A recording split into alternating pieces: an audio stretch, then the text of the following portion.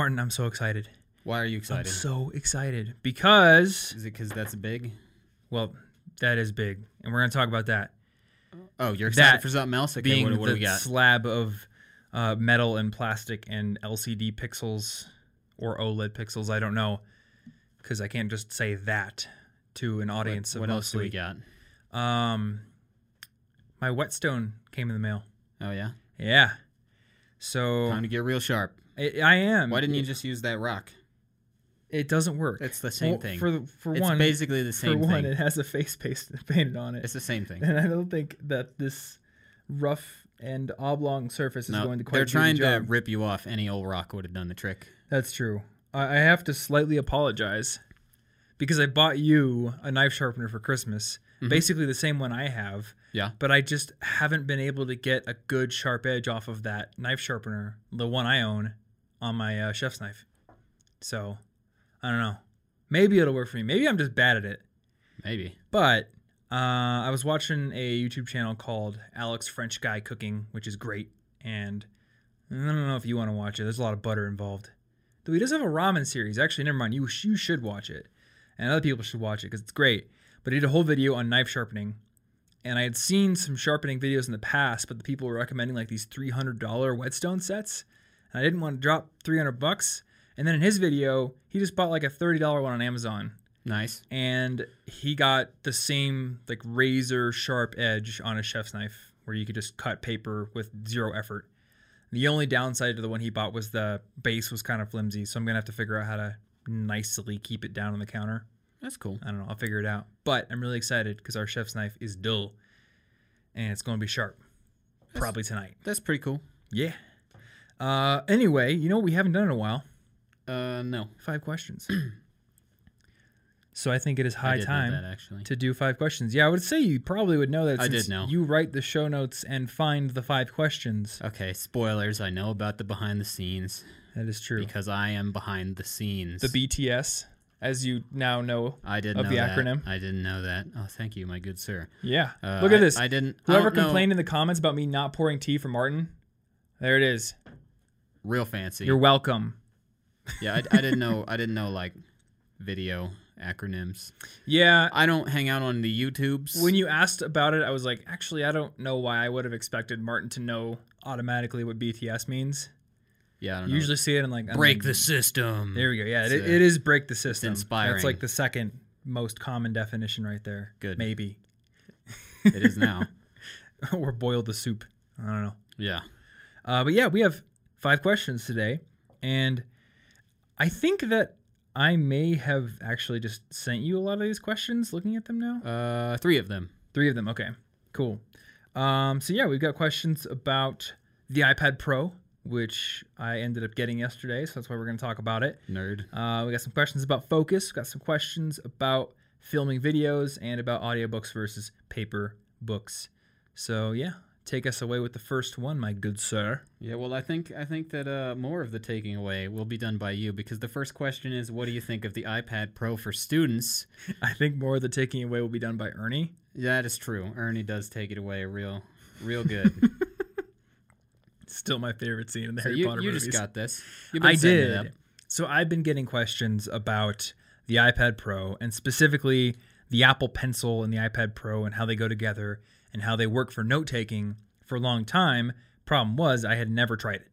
So my answer was IDK. You hadn't even gone into the store and just messed around with it? Nope, had never done it. Literally yesterday was the first time I had ever even touched an Apple Pencil. But my laptop battery has been getting really bad, and I know I could replace it. But I wanted to experiment with working with an iPad, seeing how close it could come to replacing a desktop. And I gotta say, these are first impressions, and I'm gonna do a video maybe in about a month where I'll do a more in-depth, later on impressions video. But I gotta say, this is the first time that I could ever even come close to saying that you maybe could replace a laptop with an iPad.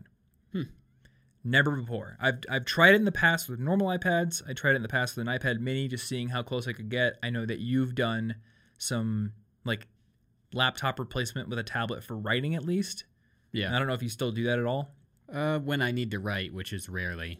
So you don't ever write on your laptop now? I mean, you don't write a ton. Yeah, I don't need to write a lot at all. You mainly just code. In recent days. Yeah, I mostly code, which I do on my laptop. Mm-hmm. So in the past, I just thought that iOS was way too limiting.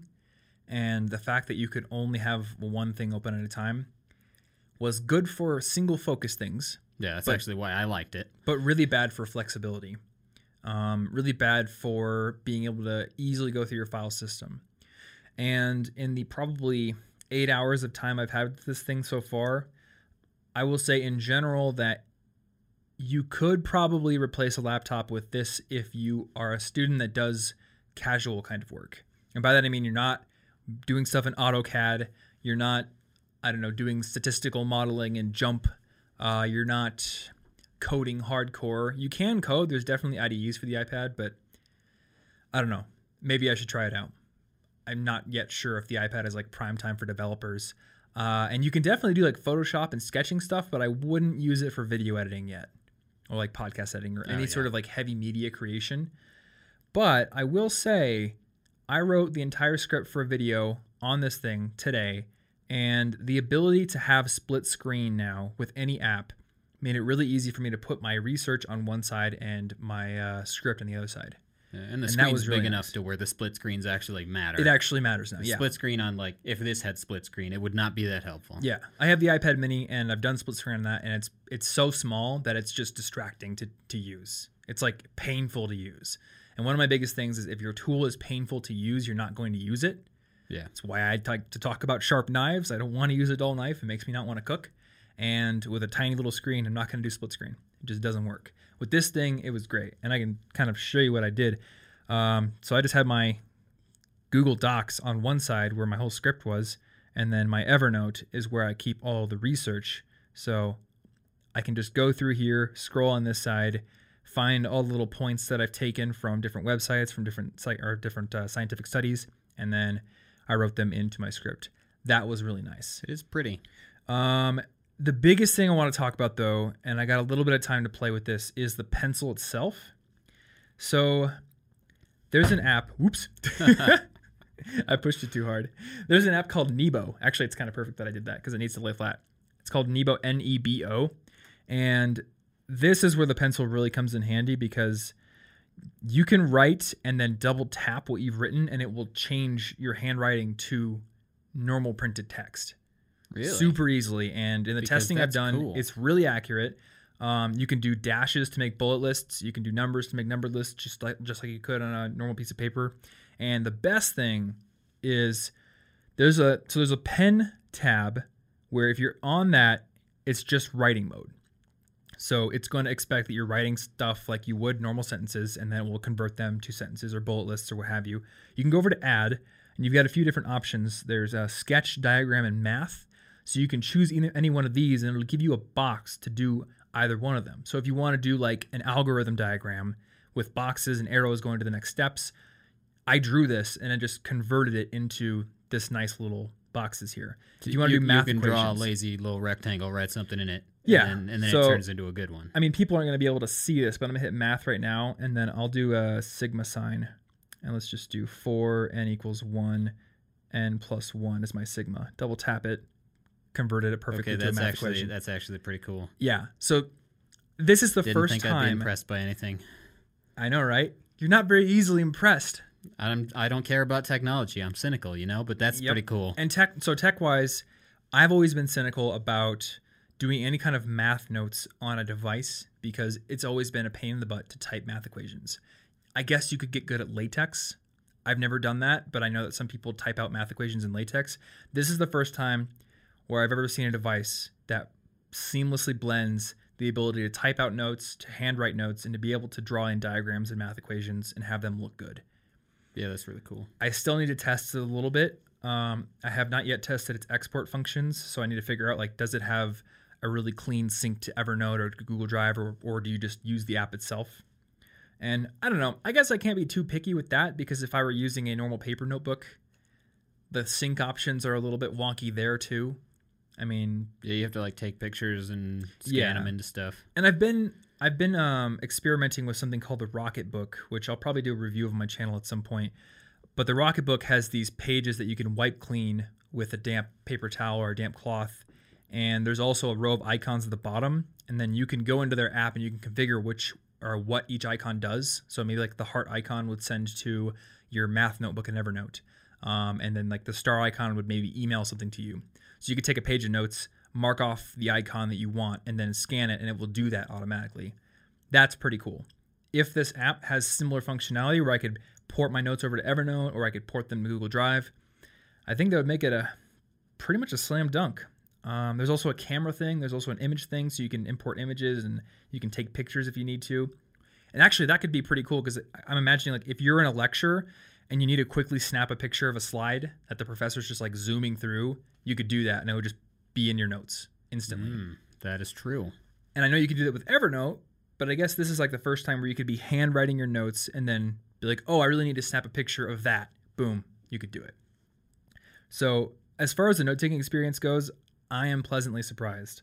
Also, the wrist detection, like it detects when your hand is on the screen and doesn't draw anything on it. So it also means that for the first time, a drawing app like this, you can actually get in there and draw with detail and not have to hover your hand over the screen. Oh yeah, because you lose a lot of control. You really do. So I think like this is the first time with a tablet I could actually draw something and make it look semi-decent if I practiced. That's not a nice face. It's a really bad looking face. But I never claimed to be an artist. That is why we hired your girlfriend to do the thumbnails for this podcast. Fair. My complaints so far, and I want to stress that these complaints may be just like my own complaints because I'm very set in my ways, having been doing CIG for, 8 years now, which is kind of sad, makes me feel old. So old. But that's fine. I'm okay with being old. Look at me. I'm like drinking tea and thinking about buying plants and thinking about knife sharpeners. I'm officially old. It's fine. Yeah, that's no longer relatable. That's Hello, fair. fellow kids. I got real excited in the Container Store about organization, and I know, right? Like, yeah, you know what? Boring. The only time I ever tweeted iJustine was to ask about her cabinets. That means I'm old. That's it. I feel really sad about that, but it's okay because those cabinets were pretty dope. That's fine. I can assuage my sadness with new cabinets. The complaints I have, the first real complaint that I had is Evernote needs to get their act together. So with Google Docs, if I put something in split screen next to Google Docs, it works perfectly.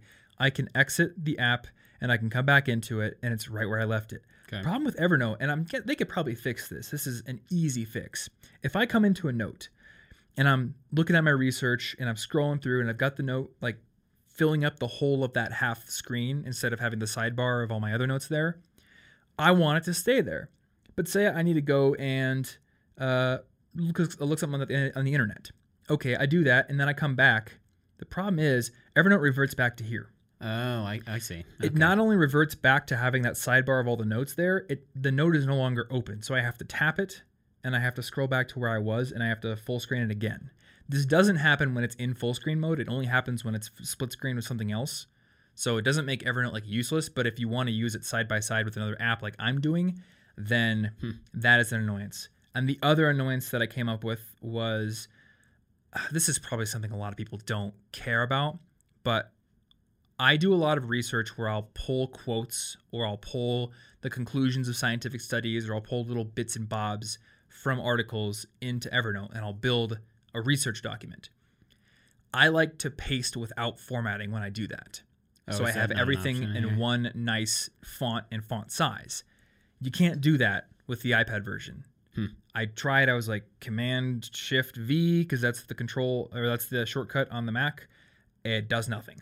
So I had to deal with like one piece of text in here being a bunch of, different font size and font color and font weight than everything else. Maybe I'll just have to get used to that. It may be a nice trade-off because on the flip side, this thing has a 10-hour battery. Nice. Which is going to last me all day. And it has the pencil, which is going to give me some And they could fix those things. Those are easy to fix. Like, who knows, they're not working on them right now. I don't know. Yeah. And the other thing that I want to bring up is that I am probably more demanding than almost anybody because I have a Windows computer, I have a MacBook Pro, and now I have an iPad. So I need a note-taking app that works across all three of those. And if I want one that has like the sidebar of all my notes, that like drill down tree structure that I like so much, if I want that and cross-platform between Windows and iOS and Mac, I'm basically limited to Evernote and OneNote. That's it. But if you're buying an iPad, I think it's more than likely that you're not on Windows. I mean, maybe I'm wrong here, but I would imagine most people who buy an iPad and they're thinking about using it as a daily driver are probably Mac people in the first place, which means they could use something like Bear or Simple Notes or Apple's Notes, and that's probably not going to have the same quirks that Evernote has. Yeah. So yeah, those are my overall first impressions. I'm pretty happy so far, and I am legitimately surprised about how good the handwriting works, especially in that app. So for some students, this could legitimately, depending on their needs, it could be their laptop. It could that be. They take notes on. Yeah. I will say the other thing though is it costs a lot. Yeah. So, like, yeah, that's the flip side. I added up all that. I mean, I've had this keyboard for a while, but I think that this keyboard's like $100 or something like that. Yeah, Apple accessories are always expensive. They're really expensive, and the Apple Pencil itself is $100. So, like, you buy the iPad Pro, and the price point changes based on what you want. Yeah. There's like sizes of storage, and then there's also, do you want cellular or not? I wanted cellular because I wanted a device that basically I could go to a coffee shop. If they happen to have terrible Wi-Fi, I could be like, I don't care. Yeah. I can still work here. And it was, for me at least, not a huge upgrade in price. But it is expensive, and I looked up on Apple's website. You could get the base model MacBook Pro for the same price, and you could get either of the MacBook Airs for less money. And they do, for the most part, have more functionality minus the pen. You don't have the pen, so you're not going to get that note-taking experience. But in terms of like traditional desktop PC features, like being able to have two instances of an app next to each other. I think like in Microsoft Word, you can open two different documents and put them side by side. Yeah. Or in Evernote, you can do that. You can open two different notes, have them side by side. I do that all the time. You can't do that. And then, I mean, if you have Google Docs downloaded on the iPad, I'm pretty sure it's going to open up any document that you try to open up in Safari within the app. So right now, I think they don't, what do they call it? Like multi-app instancing, I think they call it. It's not in iOS yet. That may change, but right now it's a limitation. The only exception to the limitation is within Safari, there is a split screen view you can open up. So you can have two tabs open next to each other, which is nice. But yeah, in terms of like the old school features that everyone is used to having on a desktop, this doesn't have that. So you have to really want to use the pencil. Yeah. And I would say you like, gotta have the money, and you gotta have the money. You gotta need it though too, because like this is shiny and beautiful, and like looking at it, I'm like, man, I kind of wish I had that. But at the same time, I'm not going to buy it because it does not fill a legitimate need in my life. Yeah. And so don't assume that magic gadgets will make you more productive for some reason. That's one of the bigger differences between you and me. Is I think like I'm more swayed by wanting to play with the latest thing and figure out systems. Well, yeah, but you're very essentialist. You know that part of it is that you just want to play with it, though. Yeah, I very much do. So if you're like, I don't think I could ever take good notes without the iPad Pro, that is probably not true unless there is a very specific need. I know it's not true because I have made over 110 videos on my YouTube channel, most of which have required research. And I've taken notes on paper or in Evernote, just typing with those. So, so it is not essential. Don't feel like you're ruined because you can't get an iPad Pro, or don't drop all your money for it thinking it's the only way to pass math class. Yeah. Much learning has been done throughout human history without this, without computers, without nonsense, pens and ink even. So it is not essential, but it is cool. And it is really cool. A specific type of person who it's within their budget and they really like that idea of a single workflow where they can write and they can type and they can draw diagrams and they can have it all electronically searchable and indexed within one device and in the cloud. Like, that's pretty cool. Oh, the other thing that I thought about before we started podcasting but haven't tried yet is because of the split screen stuff, I could have Nebo open in one pane, and then if I'm researching something, okay, well, let's just take Safari and throw it in another pane. And then I could literally be taking notes, or maybe it doesn't work. I don't know. We'll find out. It didn't like that. I didn't like that. I don't know. Maybe. Oh, there it goes. It did just work. lagging. It's Yep. fine. Cool. So I could split screen these two apps. I could take notes right here on something that I'm researching right there. Yeah. That could be pretty convenient. See, Ashley's wanted one of these for a while, so I'll just let her get one, and then I'll play with it when I'm bored. Yeah, there you go. And then I'm fine with letting Ashley play with this as well if she wants to try it out and see how the pencil works. It's pretty cool. I was pretty surprised. But yeah, that's the iPad Pro. All right. On to not our apparently secret sponsor, Apple, which they're not really sponsoring this, but they should pay us for that spot. They should. The next question is, how can I get my focus back after a Pomodoro break? So you do your Pomodoro session, you got your like 15, 20-minute break or something like that, but then you're broken. Do another Pomodoro. What do you do? See, that is possible. That is definitely an option. I just talked for like 20 minutes, so I want to hear your answer on this. On this, I would say that if it's something you think you're going to need a lot of time on, you should leave a lot of buffer time after your original timer. So I've had a couple things that I've been doing for 30 minutes a day, but I don't only set aside 30 minutes in the morning in my schedule for them. I have more time than that because half of the time, in fact, probably more than that, I get really into one of them, and then I don't have any idea what time it is. I go way past the timer, and then I'm like, there you go. But if the timer goes off, and then I look at the clock, and I go, well, it's time to do something else, as soon as I get momentum, I kill it. And that doesn't make any sense. So if it's something that you know that you might get really into, or in fact, my half hour today turned into 2 hours because the clock is not displayed on my computer, so I have no idea what time it is unless I open my phone. You got rid of the clock? Yeah. Oh, I didn't even know you could do that. I love it. I guess it makes sense that you could do it. I just never thought about it. Yeah, I love it. So I had no idea. I was just like, it hasn't been too long, right? I'm just going to finish this up. And then 2 hours passed, and I finished the French Duolingo tree, which I was just reviewing. The whole tree? The whole tree. I did like 40 lessons this morning. Done in French Duolingo, basically, except for review?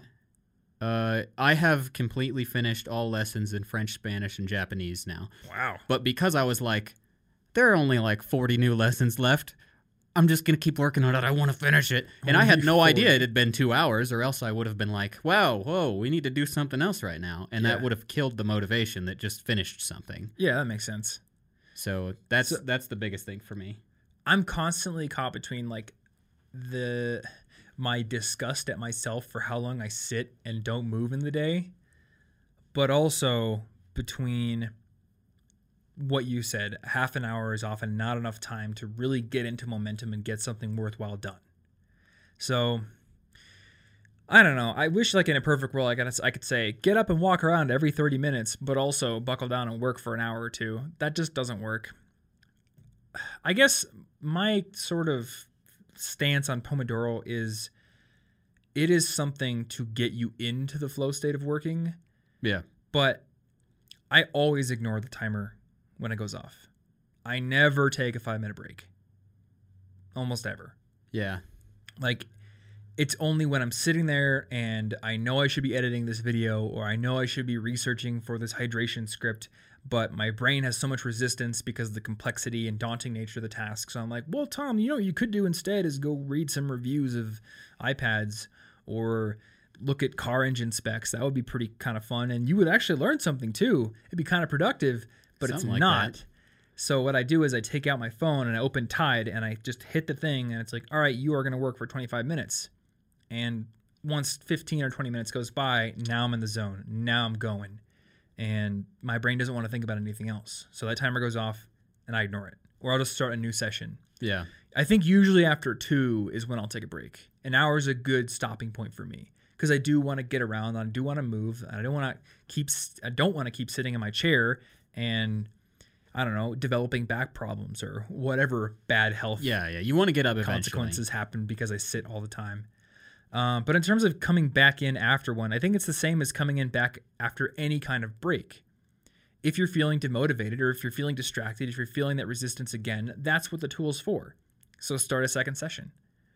And the other thing is, this isn't just about Pomodoros, but you need to be clear on what exactly you're doing right now. I think the biggest derailer for me is looking at my list of things I need to do today, and even if it's just 3 things, I'll be like, well, I don't know which one to do, so I won't do any of them. Oh, I got to pick one. and I keep looking at the camera because we're still using that camera with 30-minute time limit. Oh, yeah, it's got that time limit. Yep. So, yeah, pick one and then reset the Pomodoro. Yeah, and I mean, I keep going because I'm like, but I'm going to finish this thing. I'm going to finish this. Yeah. And if I don't really know what I'm finishing and I'm like confused and I'm just, sure, I could take the break if I want to, but if I have a set goal, then the timer doesn't matter. Yeah, exactly. All right, question number 3 is what? Question number 3, and this one's probably going to be longer than the other questions, is that are audiobooks as effective as paper or Kindle reading books? Define effective. Yeah, see, this is my first thing here, because in theory, you can get the same information from both. Your brain is fully capable of listening. We heard stories way before we wrote them down. Yep. It's not weird. But what do you view as effective, and how are you listening to audiobooks? Because reading isn't a contest, and you're not better or worse than anyone because you intook a story in a slightly different way. That is just the most absurd thing I could think. Yeah. Like, I remember the third word of that one sentence in chapter 4. You're a loser. It doesn't mean anything. Yep, exactly. So, I guess, I don't know. This may be interesting because you listen to a lot of audiobooks, and I very much don't. You don't at all, do you? And you don't listen to podcasts or anything, do you? No. Although I have listened to a few audiobooks unwillingly, but I did successfully listen to them. Unwillingly? Does that mean like Ashley is playing back them in in the car, college, Ashley was feeling nostalgic and decided to just say, whatever, I'm going to play like one of those Princess Diaries books I loved when I was younger. And so I know enough of the first several of those books to make inside jokes about them, which means I clearly intook the story. But it was right before sleeping, right? Okay. So at that time, you're so not she doing listened to anything else. while going to bed? Yeah. Okay. We generally need some sort of noise to block out stuff if neighbors are being loud or something. Gotcha. But do you guys still do that? no, not now. Oh, I guess it's concrete walls now, so it's not big now deal. it's not that big of a deal, but it was right before bed, so we're focusing on one thing, and I think that's the downside of audiobooks is that there is nothing about the format of audiobooks that says you cannot focus on them, but the way people use them may lead you to think, oh, I can just not pay attention, and well, if that's what your attitude is, you are the problem, not the audiobook. Yeah. Because if you're paying attention to two things at once, well, that's not how your brain works. So secretly, you're splitting focus back and forth over and over, and one of them is going to lose focus to the other. So let's say I'm driving and listening to a book. I can focus on that if the drive is rather rote, and that might be great. But in that same scenario, if I'm trying to get on the interstate at rush hour, I probably need to pause that book because if I pay attention to the book, I might kill myself getting onto the interstate. True. And if I stop to pay attention to driving, I might miss some of the book. And maybe that doesn't bother you, depending on the story you're reading, or it's a nonfiction and you're not there for every word because, it's not as important. But it's kind of just a focus trade-off. Like, what do you want really from it? So my thoughts on audiobooks, I listen to a ton of them. Yeah. And I listen to both. I don't want to say fiction and nonfiction because I don't think that is a good delineator for judging whether or not it is more effective than print. I want to set the delineator at stories that you are intaking for the main purpose of enjoying the story versus books that you are intaking for the main purpose of learning something you can apply later. I think that's where you should set the delineation, not nonfiction and fiction, because there's plenty of narrative nonfiction that I listen to and I love, and I don't care if I've gleaned 10 new tips for my life out of The Cuckoo's Egg by Cliff Stoll. That's one of my favorite books, but there's nothing in it that I need for my life. It was just a fascinating story. For me, like, number one, audiobooks fit into my life better than normal books. They just do, because I have a complicated work life, which requires me to do a crap ton of research, write scripts, film things, edit videos, do podcasts, all that kind of stuff. And then I really like to play video games. So there's very little time left over that I'm willing to sit down that I would spend on reading. I still do some, but there's not a ton. I want to spend a lot of time writing. And I also have a big dedication to moving a lot, to doing a lot of walking, to going to the gym, to going to the parkour gym or playing DDR, playing basketball, or going on bike rides in the summer when it's warm, going on hikes. Like, I want to be moving a lot. And at night, I want to be cooking. and I can't read while I'm doing those things, but I can listen to audiobooks. So for me, they are a perfect format for my life. If the choice is between not reading at all and listening to it and maybe losing a little focus, that's what it is. Then it's still 80% of the story is still 80%. You know? Yeah, and so I mentioned this in the last episode. I was reading the chapter, literally reading the chapter for the liking part of Weapons of Influence, and I got about 10 pages into it, and then my time just ran out, and I said, you know what, I've got an extra credit on Audible. I'm just going to buy it.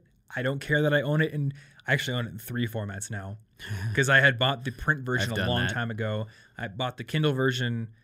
I think I forgot that I had the print version, or maybe I wanted it for highlighting purposes. I don't remember. And now I have it on Audible. But I'm actually getting through it on Audible, because it's very hard for me to say, okay, I've been sitting here typing all day. I've been sitting here crushing emails. I've been sitting here, maybe even I'm standing at the desk, but I'm still sedentary. I'm standing there crushing emails or working on a script. You know what I'm going to do? I'm going to take a break and go sit in a different chair and read this chapter. And it's a cool book, but it's not the book that I would choose to read right now, because my interests are like cooking, and my interests are like the math book that I'm reading. So I don't want to do that. But what I can very easily convince my brain to go do is, hey, I'm going to go casually shoot some baskets, or I'm going to go walk to the far grocery store, pick up a few things I need, because that's going to get me some movement in for the day. I'm going to get out and get some fresh air and enjoy it, and I'll just listen to the chapter while I do it. Now, I do think, because this is a book that we're trying to apply, we're trying to teach out of, actually, you and me, then there's a little bit more that needs to be done. So when I'll do this, I'll listen to the chapter, and that's my way of intaking it in the moment and going through every word. But then, because I own it on the iPad, or because I own it in print, I can go back through and skim the chapter, and I can easily and instantly recognize the parts that I wanted to talk about later. So that way, I've said in my Audible ads before, you can stop and you can pause and you can make a bookmark and you can add a note to it. And sometimes I do that, but if I'm on a long bike ride, I'm not doing that. Oh, well, yeah, that would be absurd. And if you're driving, don't do that. You should definitely not do that if you're driving. No. The UX is just not there for that kind of instant response. Exactly. So I will just, for me, it's not a huge expense. And for anybody who maybe they did pay for the audiobook, you could go check it out at the library. You go through it afterwards, and you can scan stuff. You're going to instantly recognize it. It's much different than scanning a chapter you've never read, because everything is unfamiliar. If you scan a chapter you have read, it's just a process of reviewing it. Yeah. And you're going to synthesize it better. And in terms of stories, where you're taking the story in the moment just for enjoyment, I think it's about equal. But if you get the right narrator, it can really add something extra to the story.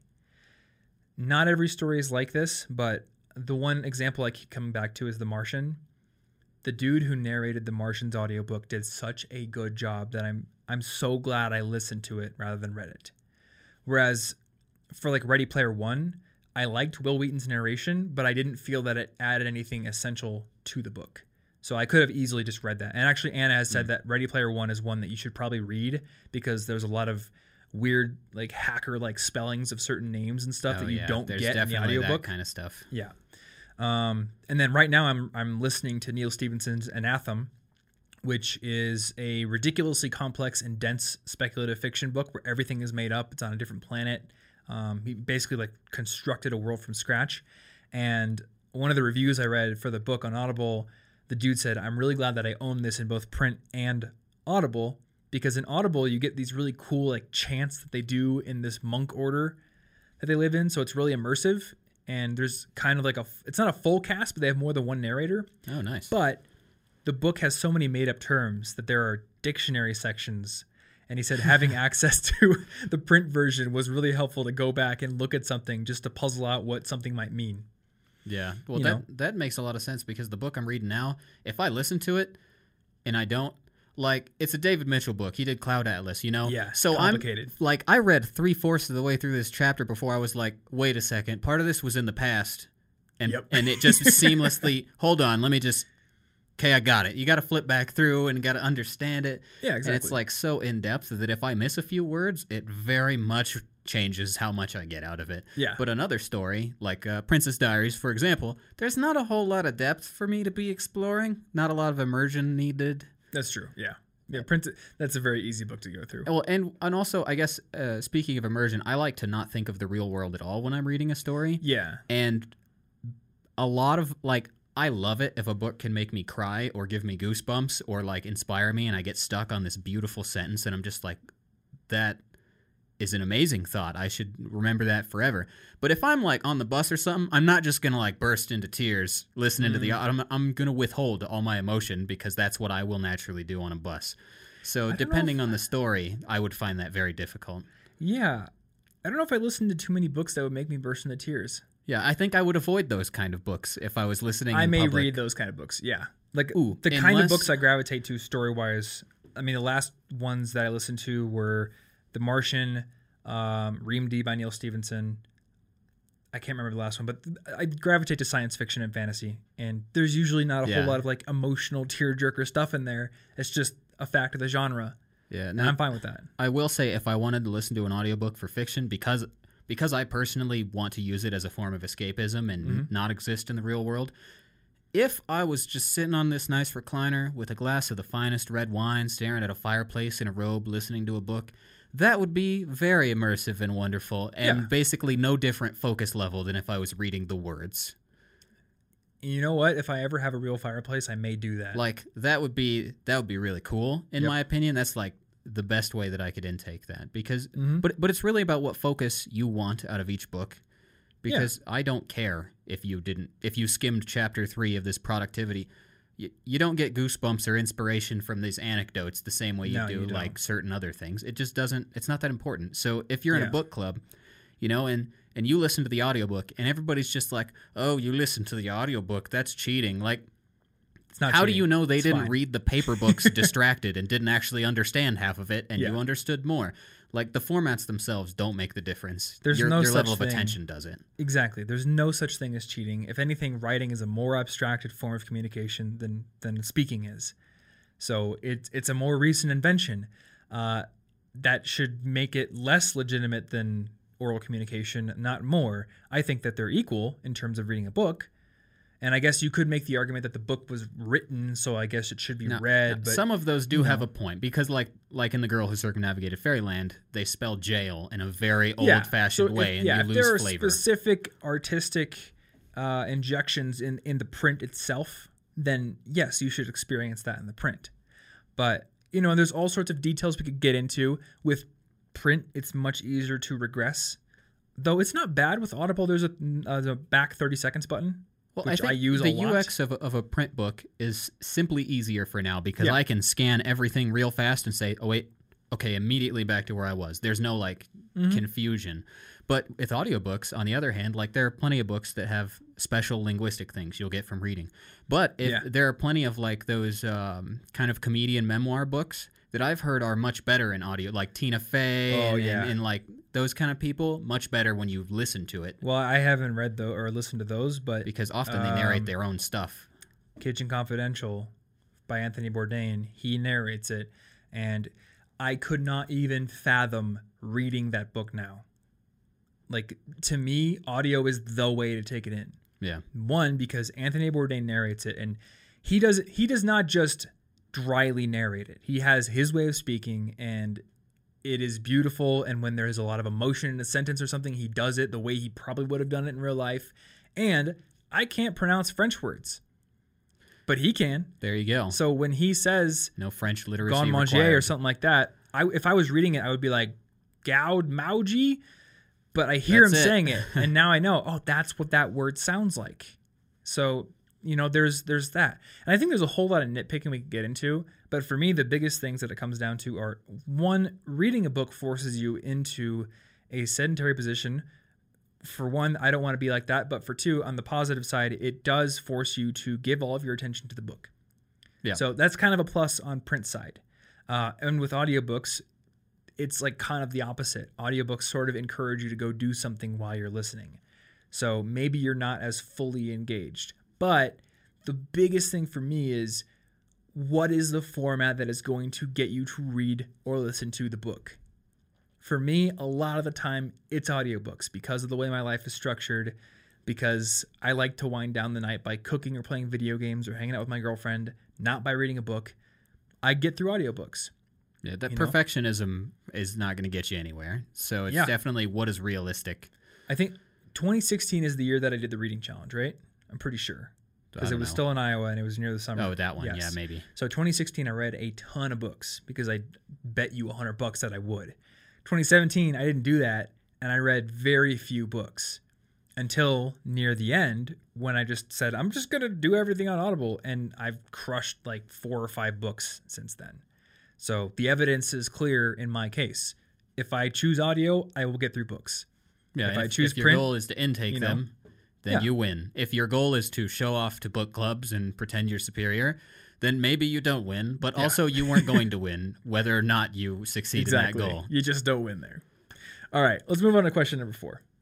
All right, question number 4. We got another one behind the scenes here. How do you deal with the scripts when you're filming videos? Yeah, I got this question actually. Well, you put them on a contact lens and then stick them in there. That's exactly what I do. Read the tiny words. It's exactly what I do. Yeah, I have a contact lens that just has a computer in it, and it tells me exactly what to say.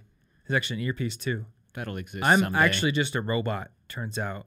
Oh, and there's some shadowy figure in the shadows. That's why they're shadowy. Oh, whoa! And they're telling me what to say. And actually, if you play my videos backwards, it's like mind control stuff. So if one of your videos has any sentences that appear backwards, it's now canon. It's true. It was now on purpose. The conspiracy has been set in motion. No, I thought this would be an interesting question. I actually got this question from a teacher recently, but everyone out there, I think, would be interested to hear about it. So one of the questions that I often get with regards to my scripts is, do you use a teleprompter? For Crash Course, where I flew to Missoula, Montana, and I did this series with the Crash Course team, and it's on their channel, which we'll put in the show notes, I did use a teleprompter because they told me I had to. I had to write the scripts out word for word, and then they had a script supervisor who went through them and not only edited them beforehand, but she was in the room, and as I would say a line, she would be following along with the script, and if she felt that, okay, that was kind of awkward, we would actually change it up. So it was literally on the teleprompter. They wanted to make sure that they had control, and it's because they have a big team working with them. So it's a lot more important that everyone be on the same page about what's going to be said. They send the content of the script over to the graphics team far before I ever actually say it on camera, because it takes them a long time to make all the little characters and animate some stuff. So I had to use a teleprompter for that. And it worked pretty well, actually. So I ended up buying a teleprompter, and I put it on that camera stand up there, and I tried it here, and I quickly realized there is one crucial thing that you have to make a teleprompter work at all, and that is distance from the camera. I stand about 3 feet at most from the camera lens when I film, whereas for Crash Course, I was a good 10 feet away from it, and he had just zoomed in on me. And for whatever reason, if you're close to it, even if you zoom out, you can see the eyeballs moving. Yeah, you're just looking around. And I was told that when I filmed with them, I was told that I'm actually a pretty good teleprompter reader. Like, I'm not very obvious about it. And so I thought, okay, I could start using a teleprompter, and that might help speed up the video production process. It doesn't. So what I do is I write out my script. Sometimes it's word for word. The video that I'm going to film today is word for word. Sometimes it's just a basic outline, and I'll sort of ad-lib it. And then it is up on Google Docs on my iPad. I set the iPad on the desk, which is at standing height right now. And then I just look at it, and I go, okay, and I say this line. And then I look in the camera, and I say the line until I get it right. You like memorize chunks. Yeah, it's like a sentence or two. And typically, if I'm going to do like a 10-minute video, that will be about 45 minutes of footage. And I mean, you've been in the room plenty of times. I just screw up lines. Well, there's not like a great way to avoid that without a billion hours of practice. Filming's just going to take much longer than the output. There's a lot of different factors, I think. If I practice it, and if I go to bed and sleep on it and come back the next day, it's a lot smoother because of the spacing effect. But also, for whatever reason, filming videos gets in my head in a different way than filming podcasts does. Because I can sit here and talk to you all day, and this is all one take. I mean, there might have been a cut when we had to turn the camera off because of the 30-minute time These limit. would take way too long if we took different takes for lines. There's absolutely, it's just one take the whole time. And that works out. And every single podcast I do with Andrew, the Listen Money Matters podcast, that's all one take. We never do anything over. I don't think we've ever done anything over a single time. But for some reason, I think it's because I edit the videos, because they're very well edited and put together. It gets into my head, and I feel like I have to do the line perfectly, which results in me screwing it up again and again and again. So for anybody out there making videos, just keep that in mind. It's going to happen. And ironically, that was a cut. Yeah. It's because of the time limit, I swear. That camera's annoying. I kind of want to buy a new camera that has no time limit, but I don't know. I think I'll just try to fix that streaming thing instead. All right. What's our fifth question? That is, good sir. How do I get motivated if I am generally unmotivated? I'm not that gung-ho of a person, you know? Like a generally unmotivated person overall, or just like you've fallen into a funk temporarily? I think in general. Watch Rocky. Watch Rocky. That's the answer. You need a montage. I'm not gonna lie, watching Rocky motivates the hell out of me. Yeah? Like, oh yeah. Yep. I don't think I've ever seen it, honestly. I think I haven't watched it in a while, but I think I actually have a playlist of like motivational videos on YouTube. Oh yeah? And I think like Casey Neistat's Fat and Lazy video is on there. And it's just a video where I think it's about running, but he also breaks down his daily schedule in there. And I would never want to emulate Casey Neistat's daily schedule because there's zero sleep in it and zero time for family or work. But I watch it and I think, okay, if Casey can do that on a daily basis, I can get off my butt and write this script right now at the very least, or I can go to the gym right now. So I do think that there is an emulative quality to motivation that should be exploited. So that's one thing. The other thing is I find that when I get into generally unmotivated periods in my life, it's because I haven't learned something new recently. It's because I've fallen into a funk. Oh, and nobody likes to get doing stuck in a rut. Thing. Yep. I was in a rut in 2017 in Denver. We'd moved to Denver, and I think it was like right around the time it was starting to get cold. I just hadn't learned anything new in a while, and I was kind of bored and listless. And I didn't know what I was doing. Yeah. And with me, new interests come in weird ways. So my friend Alex, who I hadn't seen in probably 5 years, he lives in Texas. He came to visit, and he came over, and we just started talking about cryptocurrencies. And then his friend was with him, and they were really into it. And I had an hour-long discussion with them, and for some reason that sparked an interest that made me really motivated. And I went and read like the white paper, and I went and read Mastering Bitcoin, and I like know intricately all about the blockchain now, just because it was so fun to learn a new thing. And then randomly, I think I was in a coffee shop with you, and we were having a conversation about how I wasn't eating all that healthy lately, and I had been eating Whole Foods breakfast burritos too often, and had gained like a little bit of weight I didn't like. And I think like it was literally just, I think I should cook more. And then we went to Barnes & Noble and bought that cooking book. Yeah. And that has spawned a ridiculous interest. And I've been cooking every single night and loving it and feeling like life is much more vibrant now. And I really think it is just, you got to go out and learn new things and find things that motivate you. Yeah. Because they're you're beautiful embracing to it learn. When you find it. Exactly. You're not saying, yeah, but I'm not supposed to be doing this, or this isn't what I'm good at, or I don't have time. Yeah. You're just following that trail wherever it leads. And I imagine the other side of that coin, which is something you could probably talk about until the day is over, is not having too many things that you're trying to do or learn. It's also unmotivating. Yes. That ends up becoming very overwhelming because I've done it so many times. Mm-hmm. And then I don't believe I can succeed. I'm discouraged, and that's not motivating. It's not actually motivating to not think you can succeed. It feels pretty pointless. Mm-hmm. So in those times, usually what's helped, and actually what has been helping very recently, is just one manageable but slightly ambitious goal. And for me, that was, I'm going to, every day, half hour, I'm going to finish this Duolingo Japanese. I don't care if it's the best way to learn Japanese. I'm just messing around. I'm just studying. I don't care. And then when I finished it, I was like, I can do things. I can actually stick to something long enough to do it again. Yeah. And now I've finished the Duolingo trees for Japanese, and I reviewed and tested out of all of Spanish and French. And like, that is something that I wouldn't even have thought. I kept putting off. In fact, yesterday, I was ready to give up the French review again, and I was like, this has got to be like 2 months worth of stuff, and I don't know. I'm not sure, because there's no perfect answer to anything. Mm-hmm. And then I did it in 2 hours this morning, not 2 months, just because I happened to be inspired by something random. Mm-hmm. So basically, when I get that inspiration, I need to act now. Yeah. I need to act immediately and accomplish something and then feel great about it.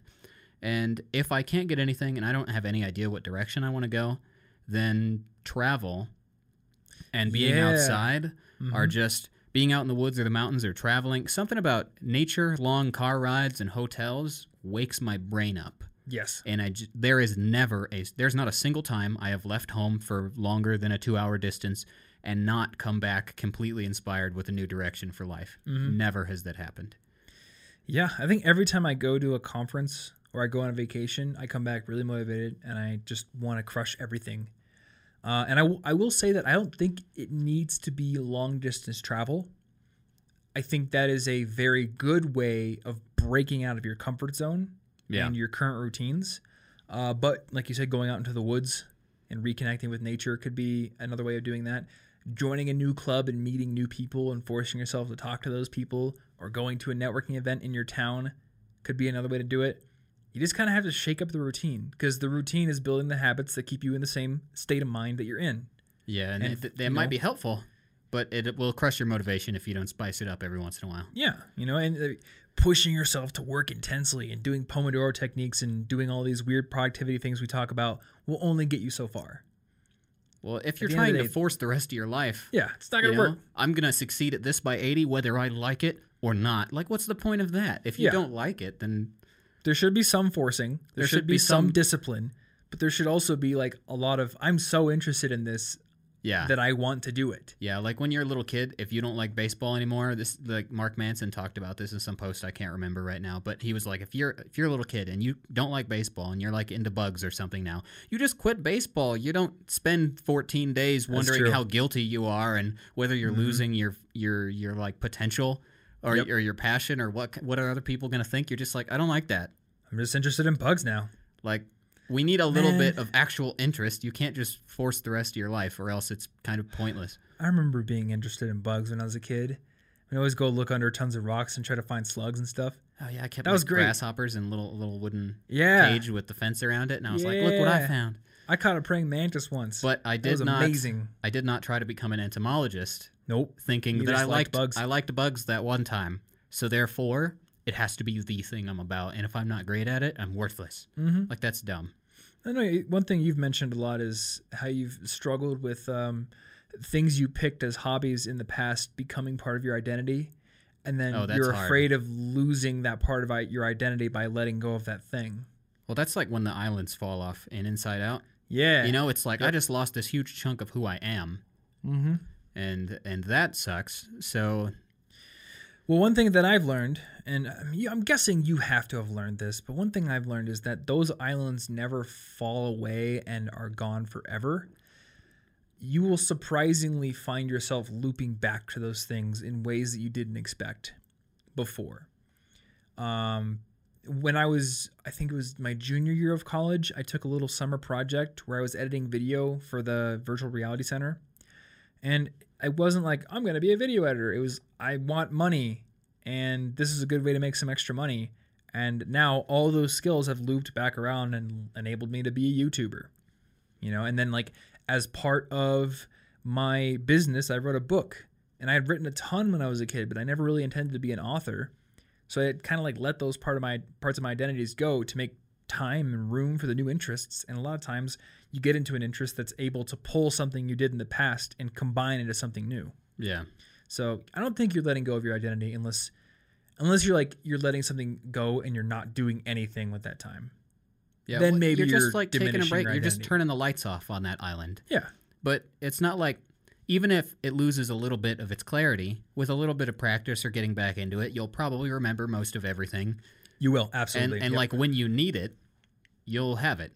I stopped skateboarding for 6 years, and then I started again when we moved to Denver because there's so many skate parks, and I am easily better than I have ever been. And that was with like a week of practice getting back into it. I bought that acoustic guitar. I had gone 5 years after somebody stole my guitar, having no guitar. And people can go on my Instagram and look at it. I'm 10 times the guitarist I was when I was younger. It surprisingly comes back to you in a very fast way. Yeah. So I like that analogy you said. You're turning the lights off on an island. You're not letting it fall away. And it doesn't take a whole lot of time to switch the light back on. Yeah. Cool. Well, I think that's going to do it for this episode, guys. So hopefully you enjoyed these. And we will have show notes over at cigpodcast.com/196. Or if you're watching this on YouTube, down in the description below, we will link to any of the stuff that we happen to mention in this episode. I don't remember what some of those things were, though I do know we talked about Rocky. That's it. It's just going to be a link to Rocky. It's just Rocky. That's it. It's such a good movie. And I know that I'm like a bad film watcher for this, but my favorite one is Rocky 4. I've never seen that one either. Rocky 1 is like the best one because it's based on a true story and he loses in the end. Like it's kind of realistic and like there's this great buildup and it's great storytelling. And then 2, 3, and 4 is just like Rocky always wins no matter what. Which, I mean, it has some cool motifs in it, but it's just like, you know, Rocky wins. It's like less Dragon artistic, Ball Z, but more enjoyable. It's like Dragon Ball Z, basically. Or I would say Dragon Ball Z is like Rocky. Okay. I would not be surprised if Dragon Ball Z was inspired by Rocky, actually, now that I think about it. Dragon Ball Z is so good. But anyway, there's going to be show notes, and there's going to be links, and there's all kinds of cool stuff on there. And then also, you can follow us on Twitter or Instagram, since I mentioned that. The links are in the show notes and down in the description below on YouTube. So, thank you so much for watching, and we will see you in the next episode. Thank you.